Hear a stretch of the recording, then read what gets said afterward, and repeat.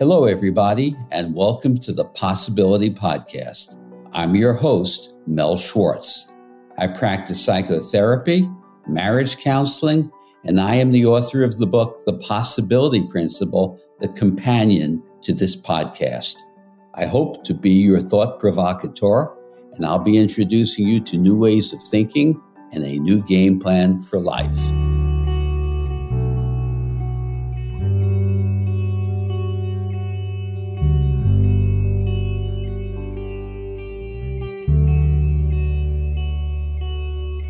Hi, everyone, and welcome to today's episode. I'm going to be deviating a bit from where I typically explore, and we're going to reach out today into the world of culture, society, and politics.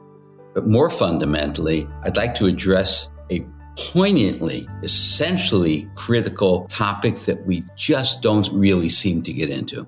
We have, over the last number of years, or a decade or so, begun to live with a battle over whether we're going to be residing in and creating a world based upon what we consensually agree is true or truth, or we're going to succumb to what I'm calling a truthless world.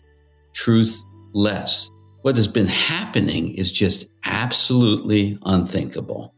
I'm talking about in the United States of America and elsewhere, and what's going on in our political systems, and the ripple effect in terms of how this impacts us as a culture, as a society, and as human beings. So I started at the start. I went to the dictionary and looked up the word truth, Merriam-Webster's dictionary.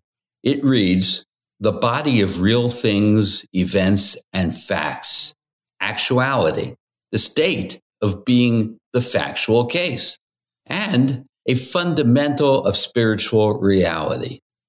It's the body of true statements and propositions.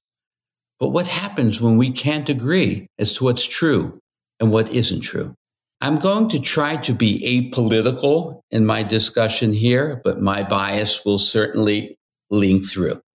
Let me start by taking a step backward. Of those of you who are familiar with my work and have read my books and listened to my podcasts, I am not an absolutist in terms of truth. I'm informed by quantum physics and my belief that perception participates thoroughly in constructing truth.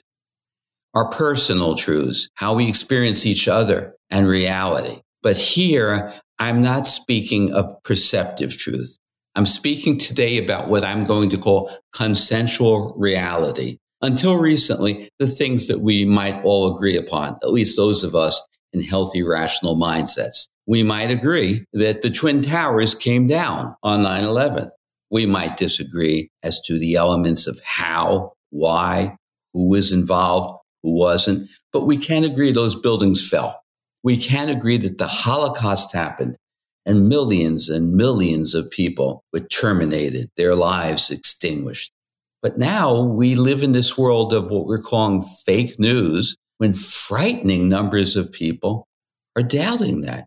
So we have this battle going on between fake news and what's true. And we don't dive underneath and take a look. There's a horrible loss of critical thinking. Everybody asserts the truth, but we don't look at the fact that it is our beliefs that are informing our truth.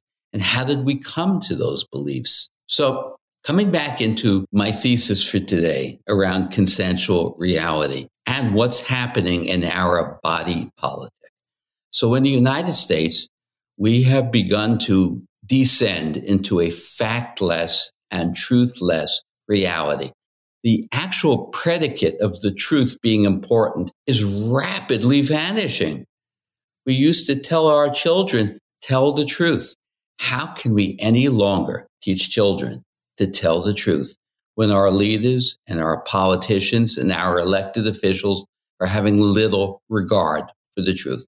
The normative ethic of the word truth, the value of it, is under intense attack, and it's giving away so fast. This intrinsic value around the idea, the construct of truth, it may now be irrevocably shattered. Politicians and elected officials invariably have dodged and obscured the truth as they have lied and prevaricated on their way to achieving their goals. I'm not naive. You're not naive. We know that. But here's what happened. In the past, when an elected official was caught red-handed in a bold-faced lie, there was a consequence, a price to pay. They may have left politics, given up their office. President Clinton was impeached for lying under oath. Key there was under oath. Do we have to be under oath to be compelled to tell the truth? We're going to return to that. But there was a consequence for Clinton's lying. He was impeached. So, historically, elected leaders have told the truth because they were afraid of the consequences. It wasn't due, perhaps, to their greater ethics and morals, sadly, and there are always exceptions.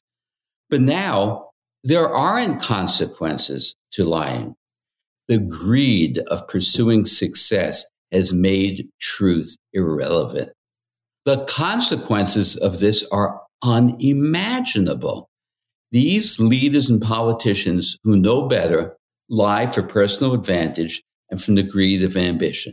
Now, we know, not naively, that wars have started over lies. Our government has deposed and installed foreign leaders, whether it was a Republican government or a Democratic government, and we have suppressed inconvenient truths in the process. I am an old anti-war activist from the 60s. I am not being naive here. But what has happened now is it has become mainstream, commonplace. Businesses lie to distort and maximize profits. But that's why we have agencies to oversee what they're doing. People lie to each other. We lie to ourselves, knowingly and unknowingly. But going back to the political system, the gray area between what was or wasn't true was often blurred by the perpetrators and their spin. Our dance with truth is as old as human existence. Did Columbus discover America or did he invade it? All depends upon which side you're on. The battle over critical race theory now is, do we teach a more accurate and truer history of what happened, or do we choose to suppress it because it's inconsistent with how we want to see ourselves and our country and our history? But now, the truth in our political system has become largely irrelevant. Truth as a concept, as ethic, seems to be an anachronism. It ceases to be a standard of behavior.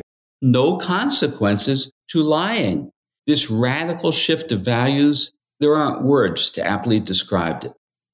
What would our world look like if truth and lie blurred as they are, and they became indistinguishable and irrelevant? What happens to a culture when honesty is no longer a value, not even a virtue? That society withers. Honesty, or the standard of it, it's the social capital that binds us together as a society and as a people. Honesty, the premise of honesty, is the basis of communication. Do you believe me? Do I believe you? It's the basis of governance, commerce, relationship, love, friendship. They all require some premise of honesty as our currency for social capital.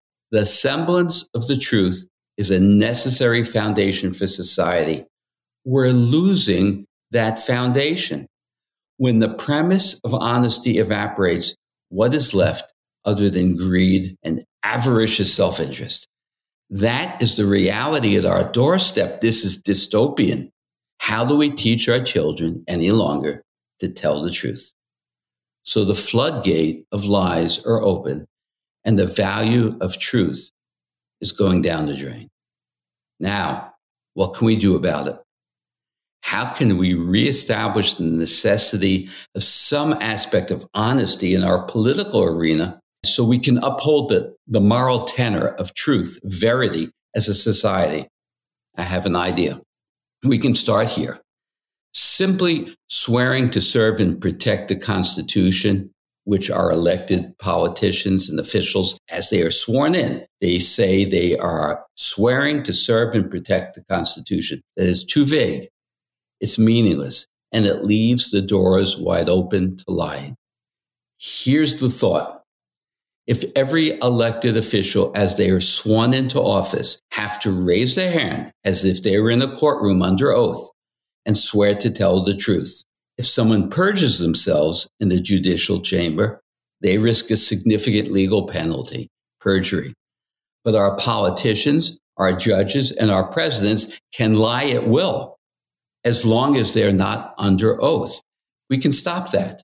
We can overturn that. The way to hold our elected officials accountable and to repair the core value of honesty in our society is to require them to not knowingly lie. Imagine when you're sworn into office, you swear that for the entirety of your term of office, you are effectively under oath.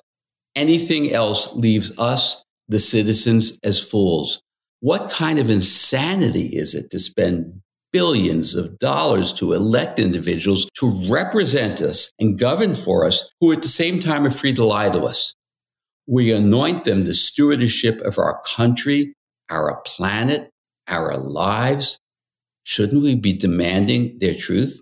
If we lose the value of truth, we lose our meaning and our purpose. If our government and our politicians hold no regard for the truth, this will have a horrible trickle-down effect. The floodgates open for our loss of society.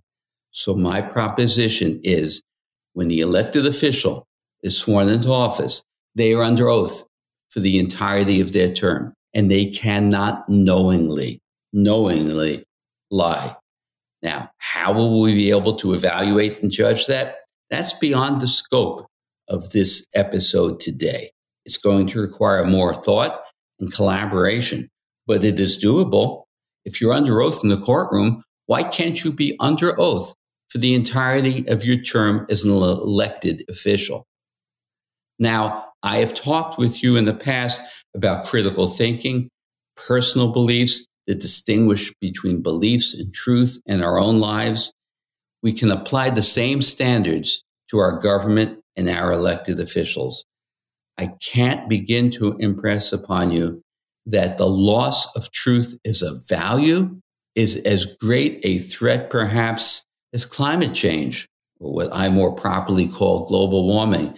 Global warming may render our planet uninhabitable, at least as we know it. The absence of truth will turn us back to the Stone Age. We've worked so hard to come to a place of relying upon some structure of honesty, and it is vanishing right in front of our eyes. We need to fight back. We need to assert ourselves, and we need to demand truthfulness, whichever side of the aisle you are on. Thank you for joining me in today's episode.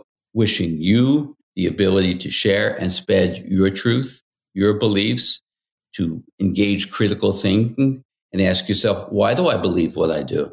Why do I think that's true? We need to put some rigor and energy and vitality into our thinking and how we hold our elected officials responsible. Be well, be safe, and I look forward to speaking with you again shortly. Bye for now.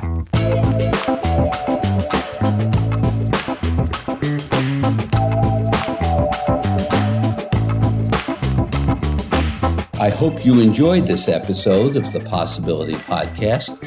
I welcome your feedback on this and any episode.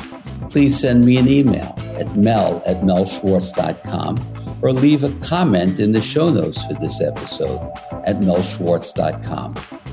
If you like what you're hearing, please take a moment to rate and review the show at Apple Podcasts, Spotify, or wherever you get your podcasts. Your reviews really help boost the visibility for the show, and it's a great way for you to show your support.